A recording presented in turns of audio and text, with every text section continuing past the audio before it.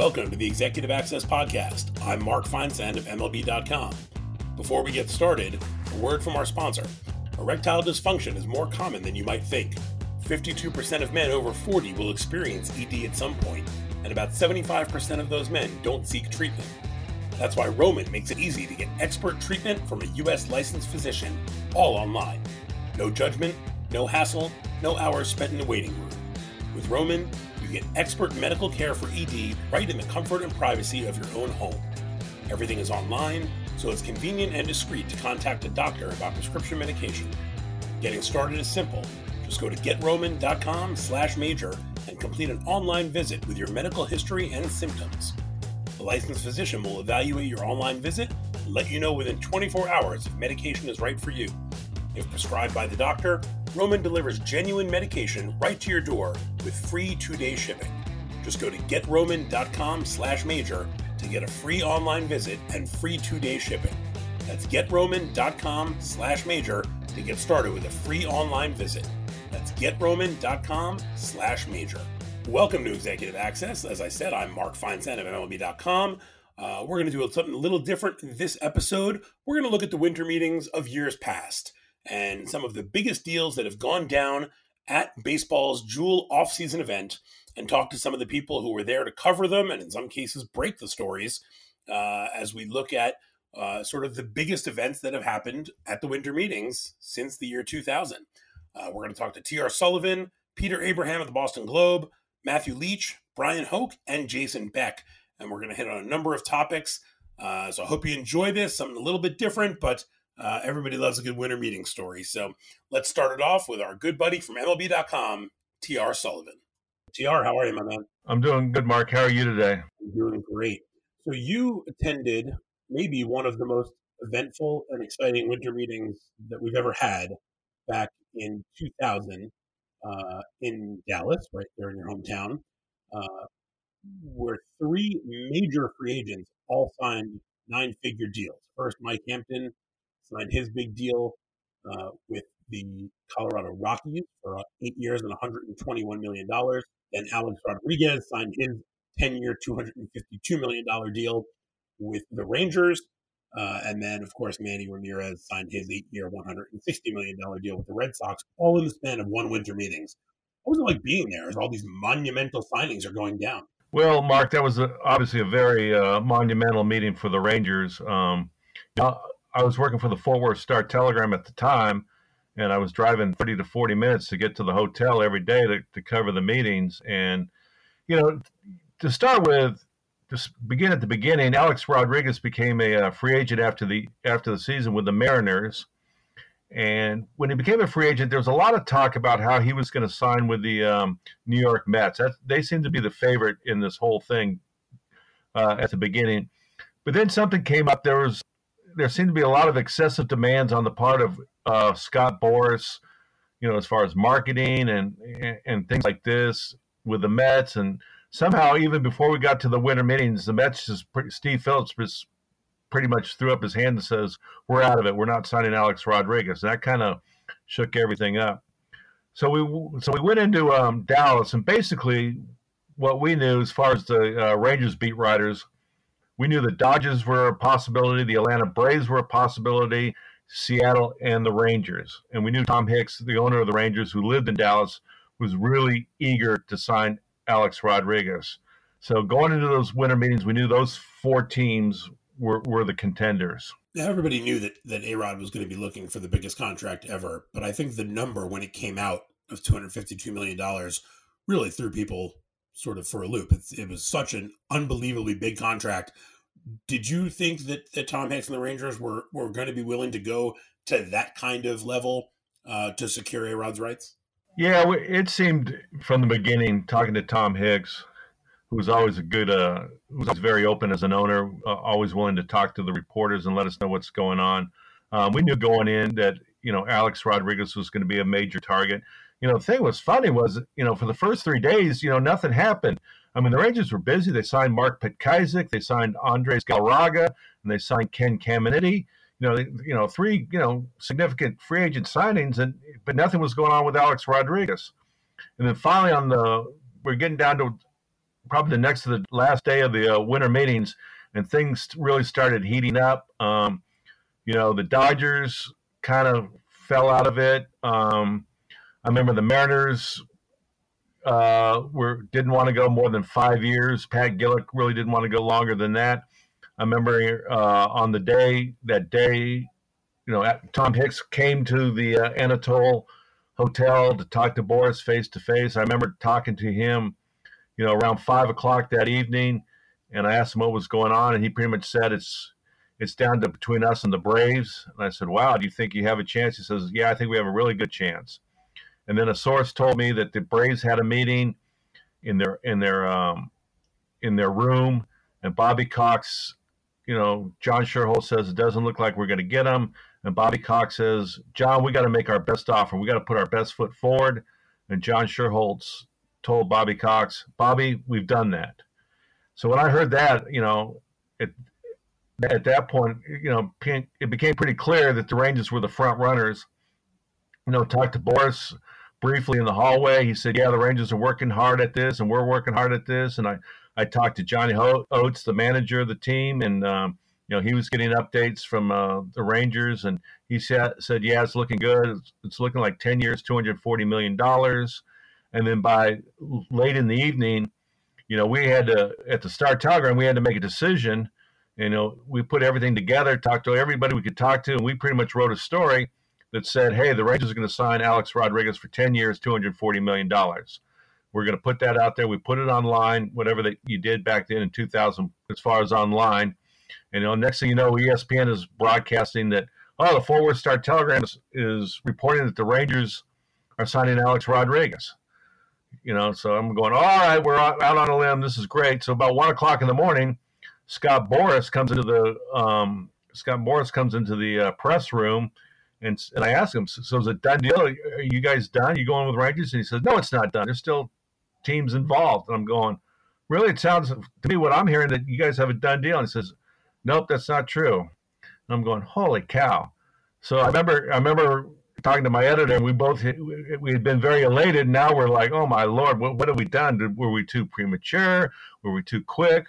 So I remember walking out of that hotel, going back to my house at 2 o'clock in the morning, and Steve Phillips and Jeff Morad were talking in the hallway, and they called me over, wanted to know what's going on.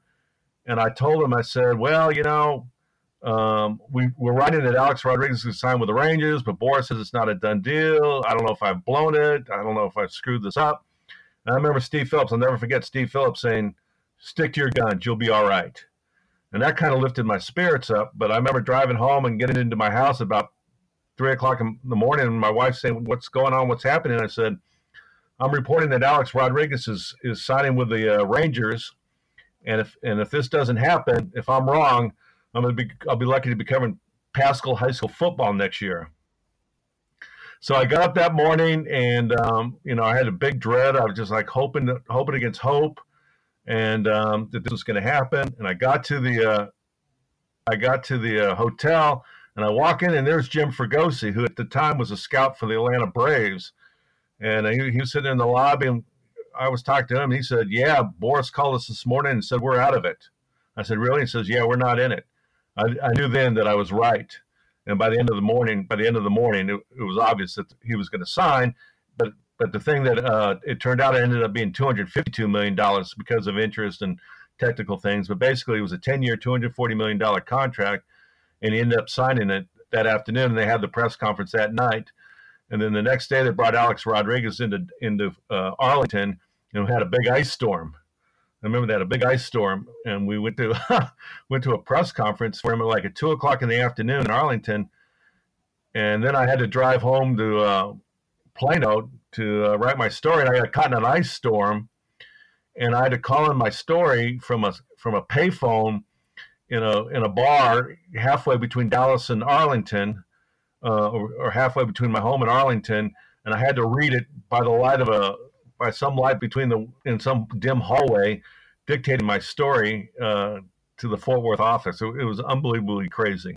For some of our younger listeners, a payphone is something we all had to use back in the day before there was such thing as a cell phone. What's amazing to me when you think about that winter meetings? At the beginning of the meetings, Mike Hampton signs his deal with Colorado, 8 years, $121 million. At the time, it was the biggest contract in baseball history in terms of total dollars. And it was the first 8-year contract that had been signed since 1977, when Wayne Garland signed a 10-year deal with Cleveland.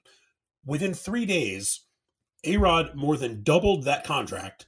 Manny Ramirez topped that contract by almost $40 million, another 8-year deal. Alex signed a 10-year deal. The fact that those 3 deals went down in the span of 3 or 4 days at the same winter meetings is astounding when you think about sort of how deliberate the free agent pace has become now. And, you know, even in years where guys sign on the quicker side, you still don't see a lot of the huge contracts signed much before Christmas. The fact that you had these 3 guys sign at the same meetings just must have been, everybody's head must have been spinning in the lobby. Oh yeah, I remember. You know, it was funny. I remember about that was Sandy Alderson, who had been the Athletics general manager and ended up with the Mets, but at the time was the vice president for Major League Baseball. He was their Joe Torre or whatever back then, and he was not happy with all these big contracts. So Mike Hampton gets up there at his press conference and says, "Yeah, the money's great, but I really like Colorado, and we're going to live in this city, and this city has like a great school district. We really love this school district." I can't remember what city it was, but he kept going on and on about the school district. So after the Mike Hampton press conference, a bunch of us gathered Sandy Alderson in the hallway, and he goes, "Yeah, if you want the money, that's fine. If you're in it for the money, fine. But I don't want to sit here and listen about some school district." I remember living in New York at the time, as I still do, listening to sports radio. Hampton, of course, left the Mets, fresh off helping them get to the World Series in 2000. And I remember some of the New York sports radio hosts just railing about Hampton talking about the school districts. And I don't want to hear about school districts. This is about money and blah, blah, blah. And they were going nuts about the school district. That became a very big talking point in New York following that press conference. Well, it was a dumb thing to sign with the Colorado Rockies, pitcher committing 8 years to Denver. I don't think I remember the Rangers were going to try to get him a few years later. Everything had gone south in Colorado. The Rangers were trying to get him on 10 cents on the dollar and hoping to rehabilitate him. The thing fell through, but I remember, I don't know if it was like 2004 or 5 or so, at some point, the Rockies were just desperate to get rid of Mike Hampton. One last note on the A-Rod signing. The 252 seemed like an odd number at the time. If I recall, wasn't that they were trying to get exactly double the Kevin Garnett contract because that had been the biggest contract in American team sports at that point? I don't remember that specifically, Mark. You may be right. I know there was a lot of stuff done late that night. There was interest rates and buyouts. He ended up having that, as you remember, that out clause after 7 years. Yes, I'm very familiar with it. Yeah, I bet you were right in the middle of that when that happened down in the World Series, and everybody went ballistic when that got announced during the World Series that he was opting out of that contract. There were a lot of things that got it to 252. I never heard the Kevin Garnett story. And it never occurred to me. I know that I remember it being the biggest contract in the history of sports, passing Kevin Garnett at the time. Well, we'll see if we will ever see a winter meetings with quite as much high-profile activity as that one. But you certainly were there for a historic week in Dallas back in 2000. T.R. Sullivan, MLB.com Rangers beat writer. I appreciate your time, and thanks for coming on. All right, Mark. Thank you very much for having me. Joining me now on Executive Access, my good buddy, my former beat compadre in New York, and the longtime Boston Red Sox beat writer and now national baseball writer for the Boston Globe, Peter Abraham. Pete, how you doing, pal? Hey, Mark, how are you? I'm doing great. So you broke a big story at the 2010 winter meetings. I happened to have been sitting next to you at dinner, I think, when you rushed away from the table, and we were trying to figure out where you went, and then all of a sudden we figured it out once we found that you had reported that the Red Sox had signed Carl Crawford to a 7-year, $142 million contract. This, of course, came just days, I think 5 days after the Red Sox had traded for Adrian Gonzalez. So they were certainly a big team that offseason. Take us through the process of breaking such a story and sort of just going through the whole, the whole rigmarole of what happens when a big signing like that happens to the team you're covering. Yeah, well, it goes back to the regular season when the Rays decided to keep Crawford and not trade him, even though he was coming up on free agency, because they thought they were going to have a good team. And they did have a good team. They won 96 games, got in the playoffs, and lost in the first round. So the Red Sox were always obviously playing the Rays, and the speculation was rampant, even going back to the beginning of that season, that once Crawford became a free agent, the Red Sox would be all over him. They were going to have payroll space. They were going to need an outfielder. They obviously saw him play a lot. And then adding to that was that the Red Sox had to sign one of their executives, Allard Baird, to basically watch Carl Crawford all year long and try to get an assessment on him. So we knew that come the end of the season, the Red Sox were going to be very heavily involved with Carl Crawford. And it was to a point where those of us who were covering the Sox were like making it a point to go into the Tampa Bay clubhouse and like check in with Carl Crawford because we figured one way or another this was going to be a big story. But once we get out to those winter meetings, that's where it really started to percolate. And the Sox were talking to Crawford and his people, and it became very evident that he was the guy that they were focused on. So after they trade for Adrian Gonzalez, who was going to cost a ton of money, I believe he got his own 7-year deal worth over $150 million. Was it surprising that the Red Sox had gone out? I don't think they had given out a 7-year deal during the John Henry era when they bought the team in 2002. So for them to sign Adrian Gonzalez to this lengthy contract extension after trading for him, and then to go out and acquire Crawford on this kind of a deal, was there any sense of surprise that they were going to that level? No, it was sort of at the time, the feeling that they needed to refresh their roster, that the group that had gotten them the 2007 championship was getting older, that the farm system wasn't as productive as it had been, and that they had to do something to cause some excitement. And the Red Sox have their own regional television network. The ratings had gone down a little bit, and there was just the general sense that they had to start doing something to make the team not relevant, because they're always relevant in Boston, but just to kind of make things a little more interesting. And Gonzalez was a guy Theo Epstein had been chasing for years. Everybody knew that how much he wanted Adrian Gonzalez. And Crawford had killed the Red Sox as a member of the Rays. He hit for average and power at Fenway Park. He would steal big bases. It seemed like all of his good defensive plays had saved games against the Red Sox. So Red Sox fans, and I think the administration too, probably thought Crawford was a better player than he actually was, because he was at his best against them, it always seemed. Now, we remember after the 2008 season, when you were still on the Yankees beat, they went crazy. They signed Sabathia and Teixeira and Burnett. And that, of course, is when Larry Lucchino dropped the infamous Evil Empire. Actually, I guess that was actually the Jose Contreras thing when he first dropped the Evil Empire. But there was a lot of complaining out of Boston and sort of griping about how much money the Yankees were spending. And then just, 2 years later, the Red Sox go out and drop about $300 million on 2 players. Was there a devout face internally in the Red Sox organization about, if the Yankees are going to do this, the only way we're going to compete is by doing the same thing? Yeah, that was at a time, and I think this is actually dissipated now that the division's become, more competitive, that the Red Sox had to counter what the Yankees did. And if the Yankees had a big offseason, the Red Sox had to either try to counter that offseason or come back strong the following season. So this was, I think, a reaction to some of the moves the Yankees were making. And the Red Sox, it just felt like, if you can't beat them, join them, that they weren't producing the players out of their farm system that they had before. They weren't making those little trades that Theo Epstein did so successfully earlier in his tenure with the Red Sox.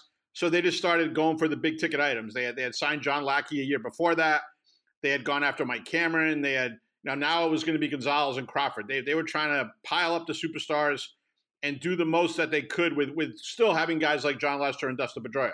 And it's funny because after the Red Sox made those moves, everybody assumed, like you said, it was the Red Sox made a move, the Yankees are going to counter. You remember that's when the Red Sox signed Daisuke Matsuzaka, the big move the Yankees countered with was signing Kei Igawa. These don't always work out so well. But at the time, after the Red Sox traded for Gonzalez and signed Crawford, everybody thought it was a foregone conclusion. The Yankees were going to do whatever they had to do to sign Cliff Lee. That, of course, didn't happen. And everybody said, oh, the Red Sox have taken the lead. Of course, hindsight being 2020, we look back at the Adrian Gonzalez and Carl Crawford era. It didn't work out quite as well as the Red Sox had hoped. No, I remember that spring training. Everybody was talking about how this could be the best Red Sox team ever, even better than 07. They were going to rampage through the American League. They were going to be such a good team. And they did that for a while in 2011, then had that historic collapse at the end of the season. And that led to Terry Francona not coming back, Theo Epstein fleeing for the Cubs, somehow Bobby Valentine becoming manager. And it went from this unbridled enthusiasm that this is going to be the start of this great era for the Red Sox. And look at all the all-stars they have. Look at the lineup that they have. They've got so many good players. They can't figure out what to do with Kevin Youkilis, stuff like that. And then it became this complete disaster that, everybody either left or got fired, and they fell into last place in 2012. And Adrian and Carl were right in the middle of that. They got traded to the Dodgers that August. It was like, for somebody starting out covering the Red Sox, I was only a year or so into that, to see them swing from one extreme to another reminded me a lot of my time covering the Mets, not so much the Yankees. 6 years after that winter meetings with Crawford, the Red Sox made another huge move at the winter meetings in 2016, making the trade to acquire Chris Sale. Free agency, you see things coming a little bit. You've got your sources, you've talked to people in the organization and agents, etc., and you have an idea of what players your team is in on. When it's a big trade like that, sometimes do these things kind of catch you by surprise? Well, what was interesting about that, Mark, was Dave Dombrowski, when he was the general manager of the Red Sox, was very direct about what he wanted to do. And you'd ask him a question, what do you feel like the team's needs are? And he wouldn't kind of talk around it like so many other GMs would. He would say, well, we need to get a starter, we need to get a left-handed reliever, we need to get a third baseman, or whatever it was at the time. And then he would identify, he would basically agree with your take on it. You would say, well, the White Sox are looking to trade Chris Sale. And he'd say, well, I can't really talk about another team's players, but that's the kind of guy we need to get. And so Dombrowski, there was not a whole lot of trying to mislead you or trying to figure out what he was going to do. He was always going to do the most direct thing that made sense. And at the time, especially given the issues Sale was having with the White Sox, he had been suspended that year. Obviously there was some discontent that you thought that they would try to trade for Chris Sale. And at that winter meetings, Dombrowski, as he was with David Price, as he was with Craig Kimbrell, he was aggressive and made that trade as quickly as he could once those meetings started. That, of course, led to Brian Cashman's infamous "they're the Golden State Warriors" comment, which for those of us at the time working for tabloids in New York had a lot of fun with that. Pete, I appreciate you taking some time to relive some winter meetings of the past, and we'll talk to you soon. All right, Mark, thanks. Thanks, Ben. Executive Access is brought to you by Roman, an official partner of Major League Baseball. Roman makes getting genuine medication and follow-up care from a U.S. licensed physician accessible, convenient, and discreet. With Roman, there are no waiting rooms, no awkward conversations, or uncomfortable trips to the pharmacy, just quality care. If you're experiencing ED, hair loss, and other symptoms, head over to GetRoman.com/major to get started with a free online visit, and if approved, 2-day shipping on your medication. That's GetRoman.com/major for a free online visit and 2-day shipping. All right, we welcome in now my good friend Matthew Leach, who was the longtime Cardinals beat writer for MLB.com. He's now the executive editor of the National League for MLB.com. And Matthew was at the winter meetings with me in December of 2011 when maybe the greatest Cardinal of them all, or certainly one of the top 2 or 3, left St. Louis, Albert Pujols, signing a huge 10-year, $254 million deal with the Los Angeles Angels. Matt, how you doing? Doing real well. Yourself? Doing very good. Thank you. So this is probably one of the, I guess, next to, actually it was $2 million more than A-Rod. This is probably the biggest contract ever signed during the winter meetings. But it wasn't a very straightforward transaction. I remember there were a lot of twists and turns and a roller coaster in terms of where Pujols was going to go. Obviously, at the time, he was arguably the best player in the game and certainly one of the great hitters of all time and an iconic Cardinal. So if you can take me back to that 2011 meetings in Dallas, when you got there, are you thinking that Pujols' return to the Cardinals is the way this is ultimately going to shake out? It was really hard to know, and it's kind of hard to separate hindsight and what makes sense now from what we thought then, because I do think there was some sense, but I'm hesitant to sort of overplay it. But I do think there was some real sense that when they didn't get it done the previous spring, and that was actually probably even a bigger frenzy for me on the beat than the winter meetings, that deadline he had at the beginning of spring training in 2011.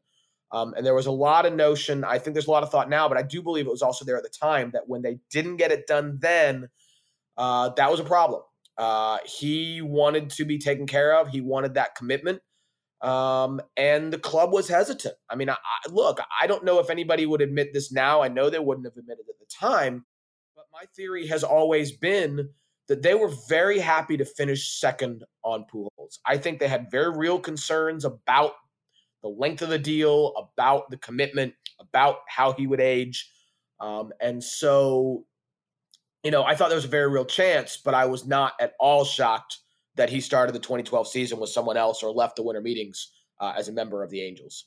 And of course, Pujols at that time, three-time MVP, his first 11 seasons in the majors, a .328 average, 445 home runs, and 1,329 RBIs. That's a career for most great players. Interestingly, his final season in St. Louis was the first one where he failed to knock in 100 runs or hit 300. Do you think there was some thought in the St. Louis organization that even though he was still in his early 30s, that there was already a decline starting? For sure. I do think that was part of it. And like you say, as you look at the numbers, that last year was not quite the same as he had been. And to some extent, even the 2010 season, which was a great year, was not quite at that insane kind of peak that he had for the few years before. So I do think there was some worry. Now, what's interesting is that, I feel like the way that Albert has changed as a hitter is not necessarily what I expected. I thought that the power might go and the, ability to get base hits would stay, and it's kind of been the opposite. But yeah, I think that I think that they had no desire to play in the end of the pool that the Angels ended up going to. I think that if you had told them at any point that that was what it was going to take to get that deal done, they would have said, good luck. They would have loved to keep him. It's not that they didn't want to keep him. It's not like they wouldn't have been happy to have him. But at those terms, with the signs that were already starting to come, with the amount of physical punishment that he took, he played through a lot. He missed some time on the DL, but not much. But he played with a busted ankle for a long time. He played with plantar fasciitis for a long time. And I think they were really worried about how he was going to age. And like I said, I don't think they were terribly upset to finish second. I went back and looked at some of the coverage from that week during those meetings.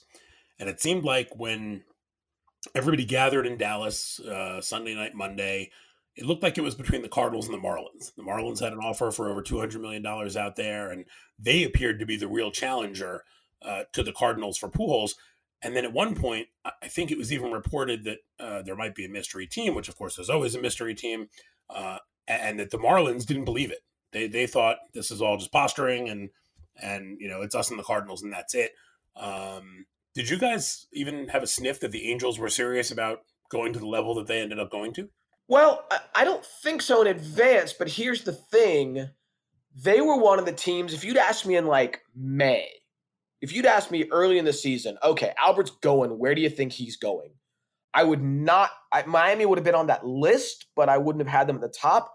Anaheim would have been very, very high on that list. There was a lot of notion that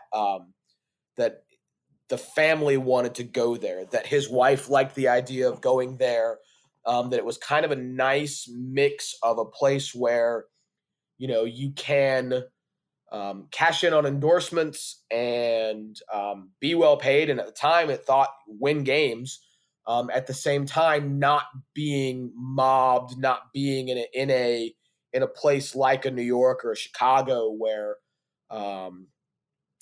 if you're that guy, if you're Albert Pujols, you can't really live your life. And so I think there was a notion all along that Anaheim was actually a great fit. It made total sense. It passed the sniff test. But the other part of that was that I didn't really believe much of anything anybody was saying for a variety of reasons. I more or less believed what the Cardinals people that I knew, who I trusted, were saying to me. But and especially when the stakes are that high, that there's a ton of posturing. That what they are saying is not so much for us, but for the people who are reading it. I don't know that I had a real idea that it was the Angels well in advance, but I was not at all shocked that there was somebody else in it, and the Angels made a ton of sense. As late as Wednesday afternoon of those meetings, there was a report from a pretty well-known person, Bill Madden of the New York Daily News, my old colleague, that the Cardinals were closing in on keeping Pujols. They were just a few million apart, and it looked like it was going to get done to bring him back. The next morning, all of a sudden, the Marlins are out of it. The Angels are in it and pushing to get him.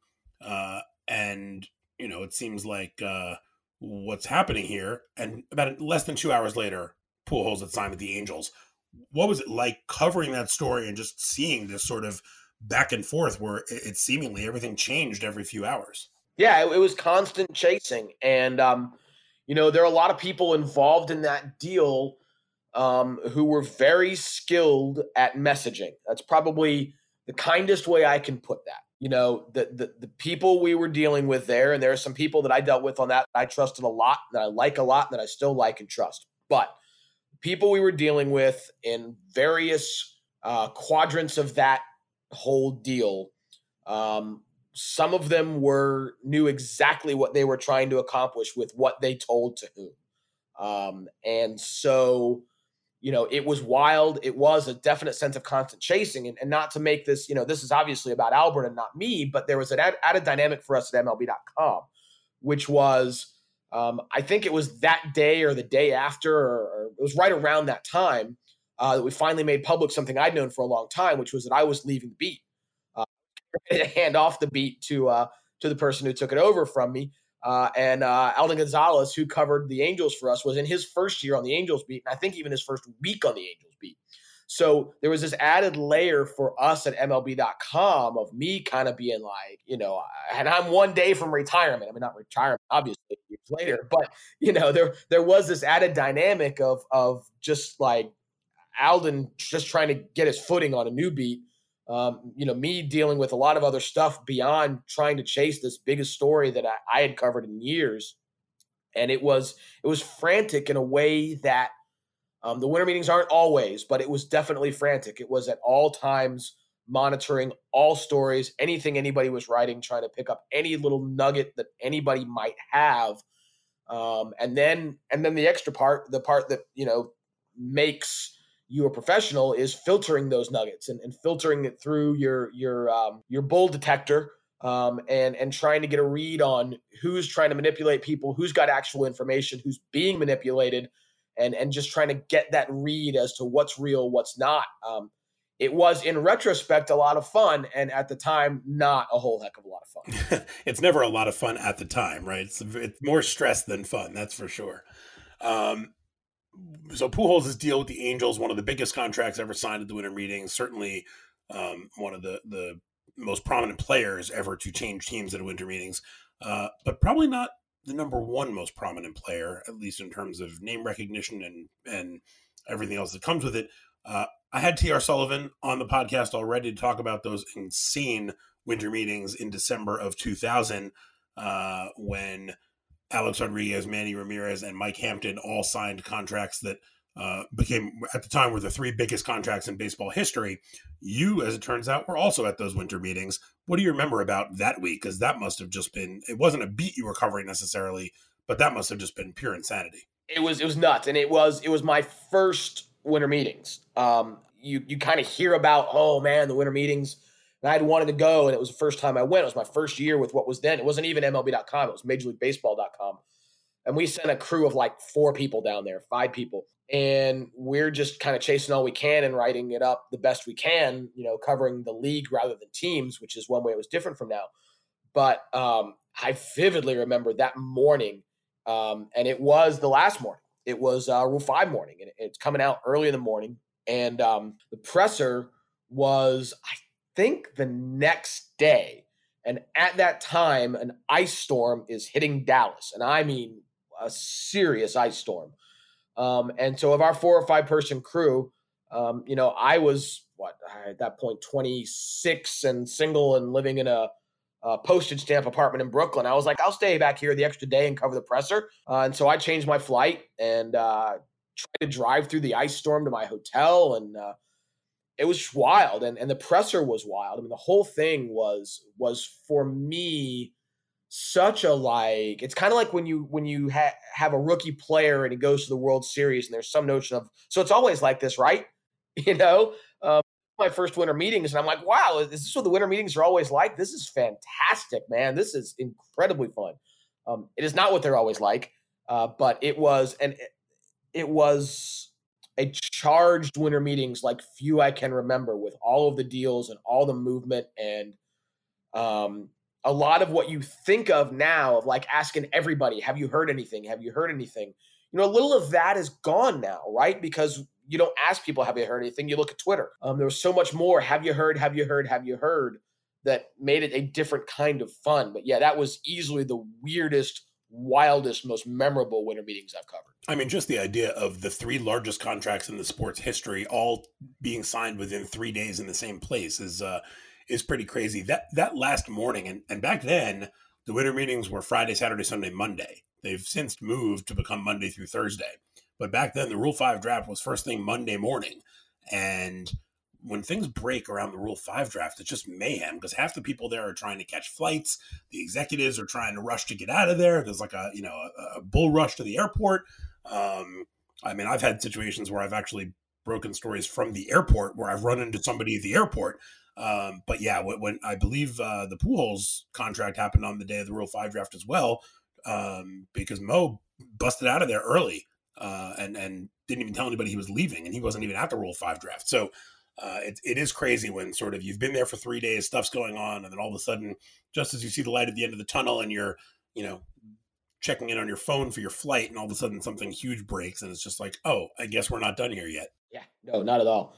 I'm trying to think, I grabbed somebody in the lobby because it's just like, again, it's a little hard to process or to remember how different it was not that long ago in terms of how the information got out. Because you didn't have somebody's story up right away and their tweet up right away. And so you really are just like hearing rumors in a way that you don't now.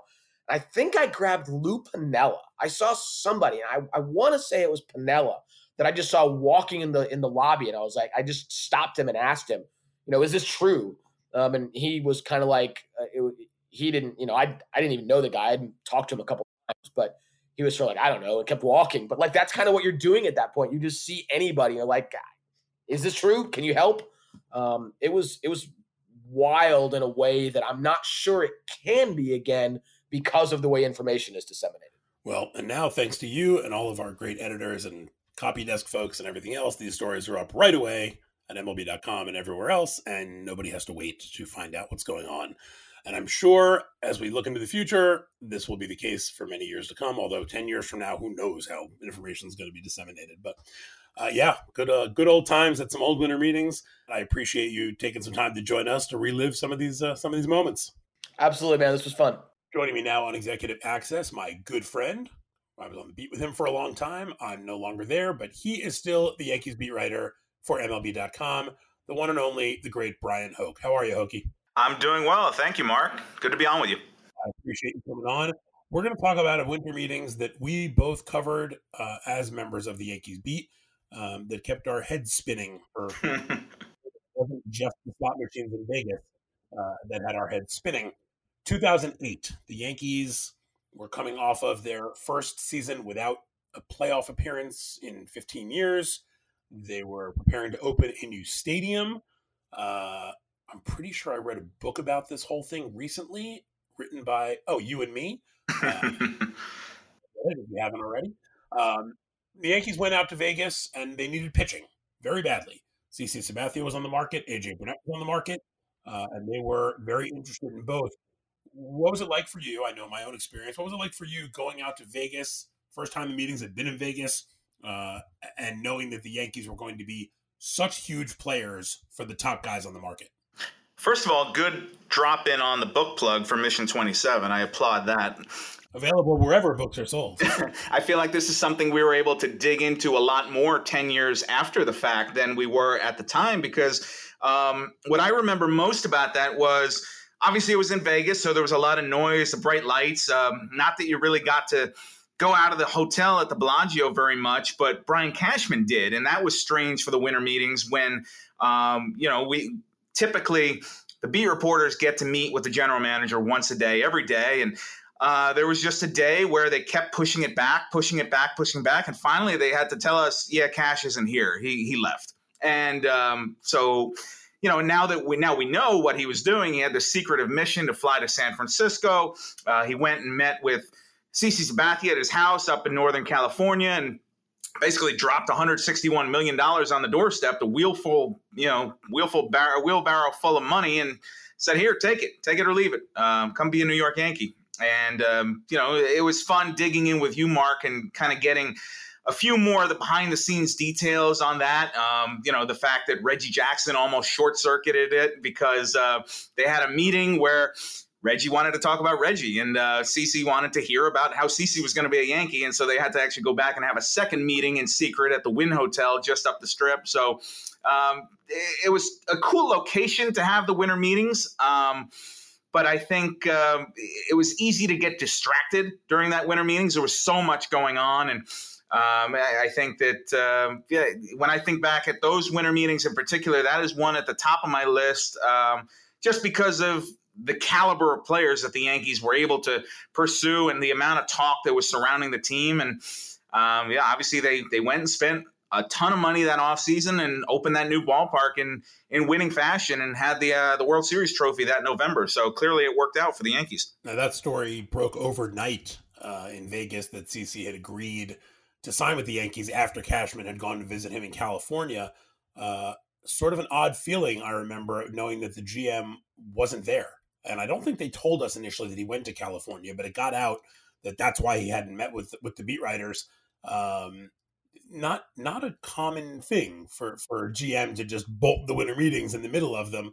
But it showed how badly Brian Cashman wanted CC Sabathia on his team that he would leave Vegas and go fly to California for the night. It was a very strange moment because, there's so much buildup to the winter meetings, and it's this place where all the executives are going to be under the same roof. And back in that time, I think text messaging was not as prevalent as it is now. So you had a lot of face-to-face contact between the executives. And now I think they could pretty much do their business from anywhere. But, we're talking about a time when the iPhone hadn't even come out yet. So I think that not having Cashman under that roof, you knew he was off doing something. You knew it was going to be big, whatever it was. But he had that very secretive mission where he booked a commercial flight. He flew up to San Fran, rented a car, I believe, or took a car service to CeCe's house and sat there in a living room for about 2 or 3 hours with them and basically laid out the pitch of what it would be to be a Yankee. And they'd already talked by that point. This was kind of,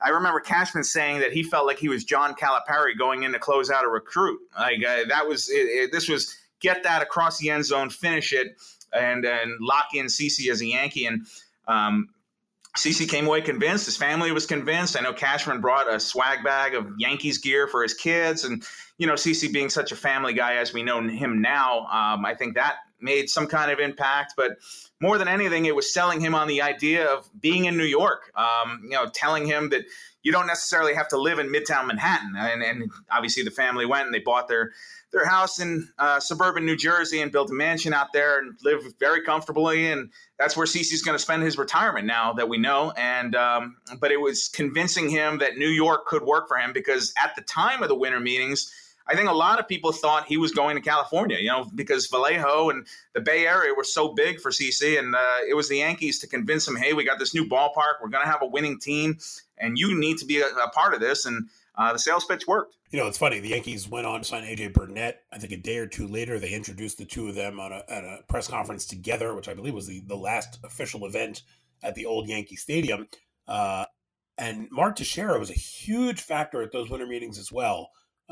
He was Scott Boras' biggest client at the time, a free agent that year. And there was a lot of talk about where was Teixeira going to go. The Angels were a team that people were thinking about. The Red Sox obviously were hugely in there. The Nationals, there were a lot of teams that were in the mix, and he didn't sign for a couple more weeks. And of course, then he ends up signing with the Yankees for $180 million. But it's amazing to think about sort of how much the Yankees did that winter. Normally when a team goes out and signs the biggest pitcher to the biggest pitching contract of all time, you don't then also go out and give one of the 5 biggest position player contracts at the same time. but I guess that's the power of the New York Yankees.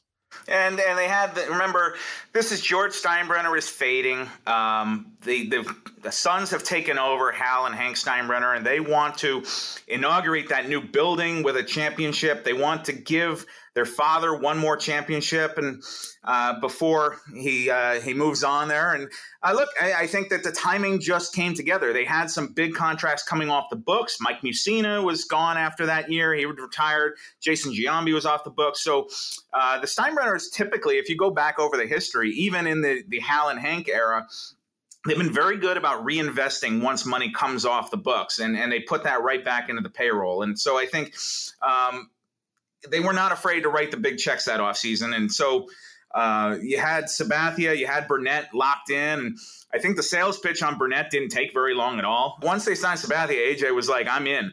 And Teixeira, we had all thought Teixeira was going to Boston. That really seemed like it was 95% locked in. And I think even the Red Sox thought that. Something went wrong with the negotiations when the Red Sox flew down to Texas and met with Teixeira.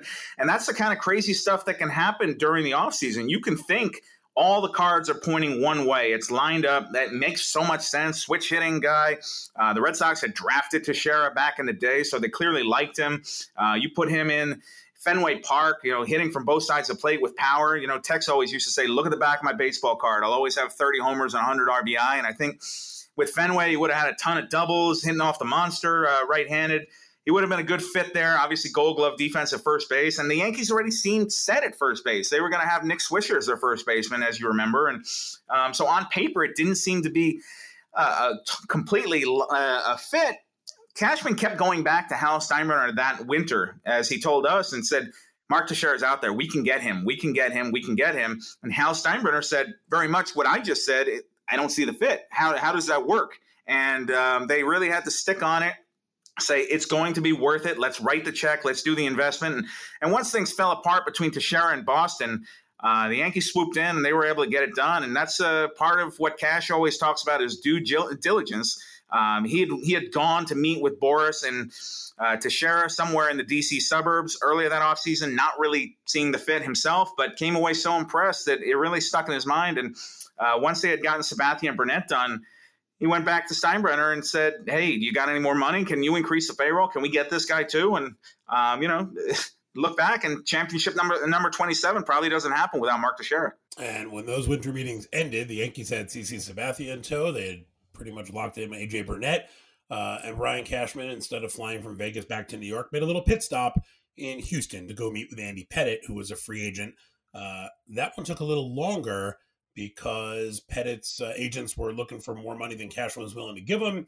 And I think, as we found out and reported in Mission 27, that money ultimately was used for Teixeira and made it a little more difficult. Even though Pettitte did return, that was not, a foregone conclusion at the time. No, and Andy eventually got his money in the end, but they had to get more creative with it because, as you said, the money that they had gone back to Hal to increase the payroll went to Teixeira, and then they couldn't go back to him again and say, hey, can you increase it more? We need to get Andy Pettitte. Everybody loved Andy Pettitte. They wanted Andy Pettitte back, but Cashman had already fired his bullets that offseason. He had asked management and ownership for as much payroll as they were going to give. And so it was basically, hey, here's what we have left. We can make it a very incentive-based contract. We'll pay you based on innings pitched. And, you'll get your money if you have a healthy full season, but this is all we can guarantee you right now. And I think off the top of my head, it was something like 1 year, $5 million with a ton of incentives, and probably got somewhere in the ballpark of 12. He got his money. He got paid. He got his World Series ring, which I think is the most important thing to Andy when he talks about 2009. When we interviewed him for the book, he was kind of murky on all the details there. A lot of it was happening behind his back. His agents were some guys are very involved in their offseason, and some guys just say, all right, you go take care of it to their agents and call me when it's done. And Andy was very much in the latter camp, to the point where he had to personally call Cashman at one point that winter and say, hey, what's going on? And Cash said, well, have you talked to your agents? And he said, no. Can you just tell me what's going on? Why am I not a Yankee already? And so they worked it out in the end. But it is interesting to see how hands-on some guys are and how hands-off some guys are, and the different paths that can happen during the offseason where, Andy had made it very clear he wanted to pitch for the Yankees or he was going to stay home. So there was it wasn't like he was going to go sell himself to another team. He wanted Yankees or nothing, and they got him in the end, but he had to sweat it out a little bit. Well, as it turned out that winter, what happened in Vegas did not stay in Vegas, and that was a good thing for the Yankees as Sabathia and Burnett, Teixeira, Pettit all helped them win that World Series in 2009 and helped us tell a pretty good story in our book, Mission 27. So, Brian, I appreciate you coming on, and we'll have you back on some point soon. All right. When we write Mission 28, we can come on and talk about how that team was built. There you go. Thanks a lot, Brian. You got it. See ya. All right, with us now, longtime Tigers beat writer for MLB.com, my good friend Jason Beck. Becker, how you doing? Great, Mark. Good talking with you again. I appreciate you coming on. So we've talked to some people about big free agent signings that have happened at the winter meetings and their impact and, what it was like covering the teams that made those signings or in some cases lost those players.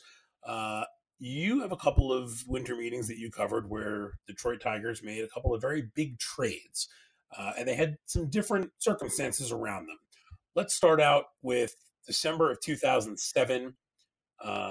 The Tigers sort of out of nowhere make a big trade with the Florida Marlins, at the time Florida, where they traded Cameron Maybin, Andrew Miller, Mike Rabello, and a couple of other prospects, 3 other prospects, I think it was 6 players in all, to the Marlins for Miguel Cabrera and Dontrelle Willis. Obviously a very big trade for the Tigers. Take me back to that meetings and sort of this, how did this develop? I know it seemed to come out of nowhere where the Marlins basically reached out to the Tigers and said, hey, here's our price. And within 2 hours, the deal was done. Yeah. Well, the first thing to remember is that covering the winter meetings with Dave Dombrowski was never boring. You're always on guard for something. It might be a small deal. It might be something bigger. It was never dull.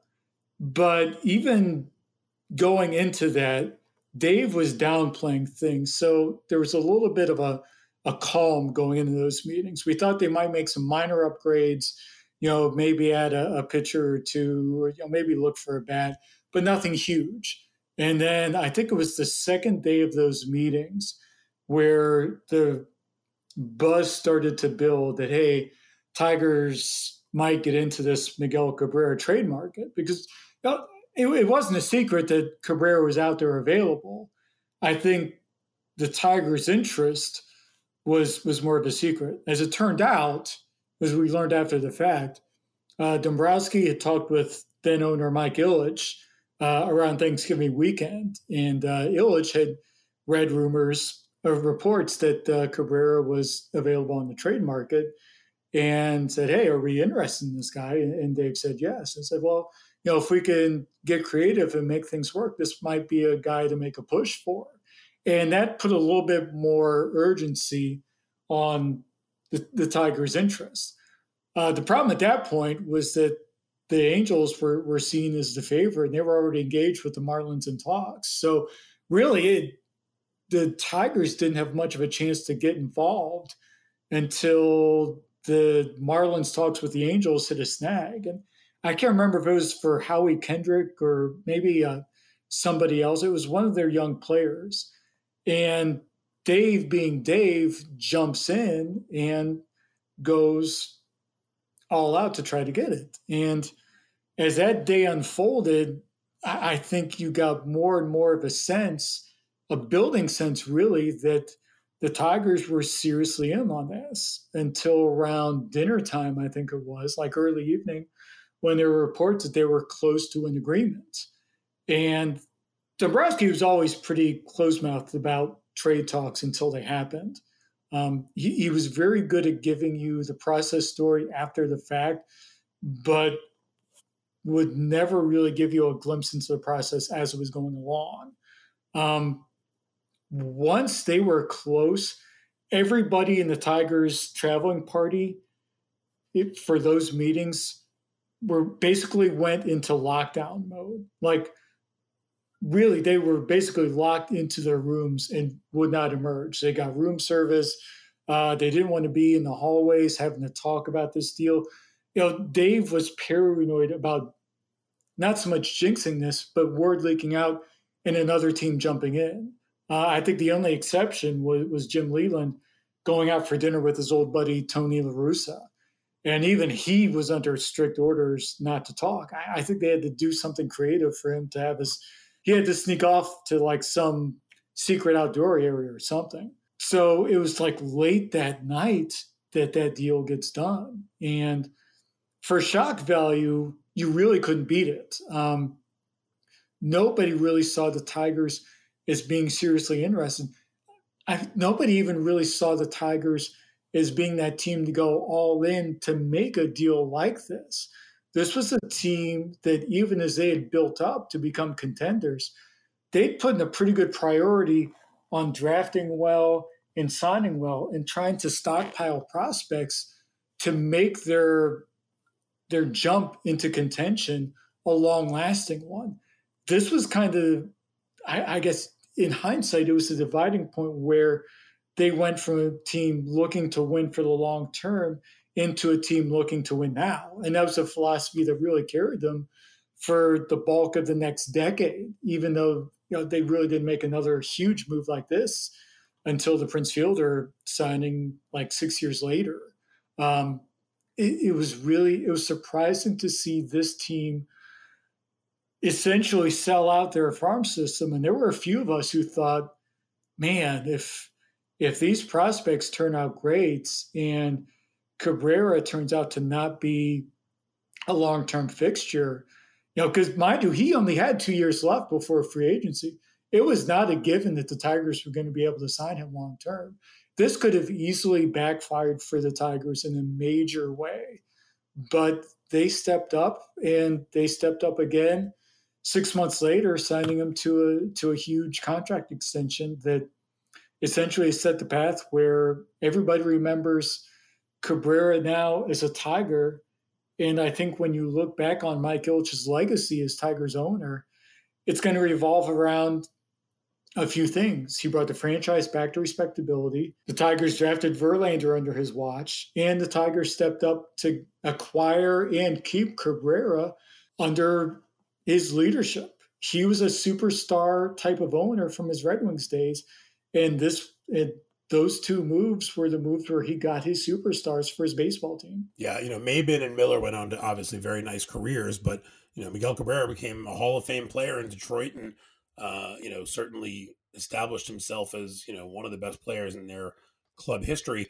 I'm still fascinated by how this thing went down, where Tuesday morning, the second day of the meetings, the Marlins reach out to the Tigers and say, here's the price. And within 2 hours, the deal's done. Things don't happen that way. And the Tigers, at that point, they had acquired Edgar Renteria in the offseason, who was a 5-time All-Star at the time. And their lineup included Magglio Ordonez and Gary Sheffield and Pudge Rodriguez and Curtis Granderson, Placido Polanco. Like, this was a loaded lineup that got even more loaded once they added Miguel Cabrera to that group. Oh, absolutely. I mean, this was a team that in the course of 4 years went from a team of a lot of hitters you hadn't heard of beyond Dimitri Young to just this star-studded club led by a star manager in Jim Leland. This really vaulted them into a big market club perception from the standpoint of the type of club you put together. This is the type of roster you looked at, and if you hadn't labeled a team name under them, you would have thought it was the Yankees or the Dodgers or the Angels or some sort of big city on one of the coasts, or maybe a Chicago club. This did not connect with Detroit, but it showed what Mike Ilitch wanted to do and was willing to do, the lengths he was willing to go to try to win a World Series and bring like big market baseball to Detroit in kind of the same reflection that he did with his hockey team years and years earlier. I think when the Tigers first were interested, they weren't expecting to have to give up both Miller and Maybin. When the asking price came back for both, there was some trepidation there. I know some Tigers player development people who were very hesitant about doing that because they believe both those guys were going to end up being all-stars.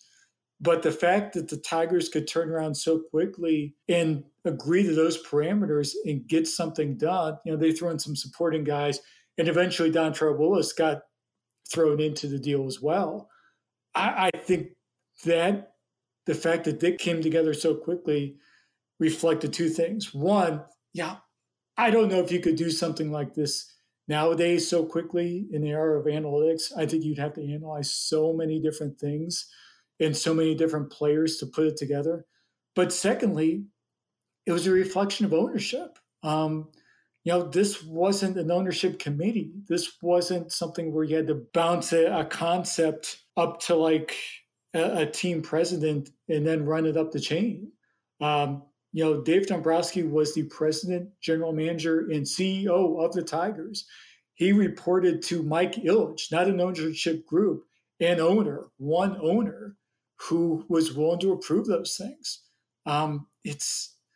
It was one of many reflections where Mike Ilitch did business differently than a lot of major league owners at that time. Jason, I appreciate you taking some time to join us here on Executive Access, talk about some good memories from the winter meetings, and we'll talk to you soon. Absolutely. Thanks for having me on, Mark. That'll wrap up this very special winter meetings edition of Executive Access. I'd like to thank my guests from MLB.com, T.R. Sullivan, Matthew Leach, Brian Hoke, and Jason Beck, and from the Boston Globe, Peter Abraham. I hope you enjoyed it, and we'll talk to you soon here on Executive Access.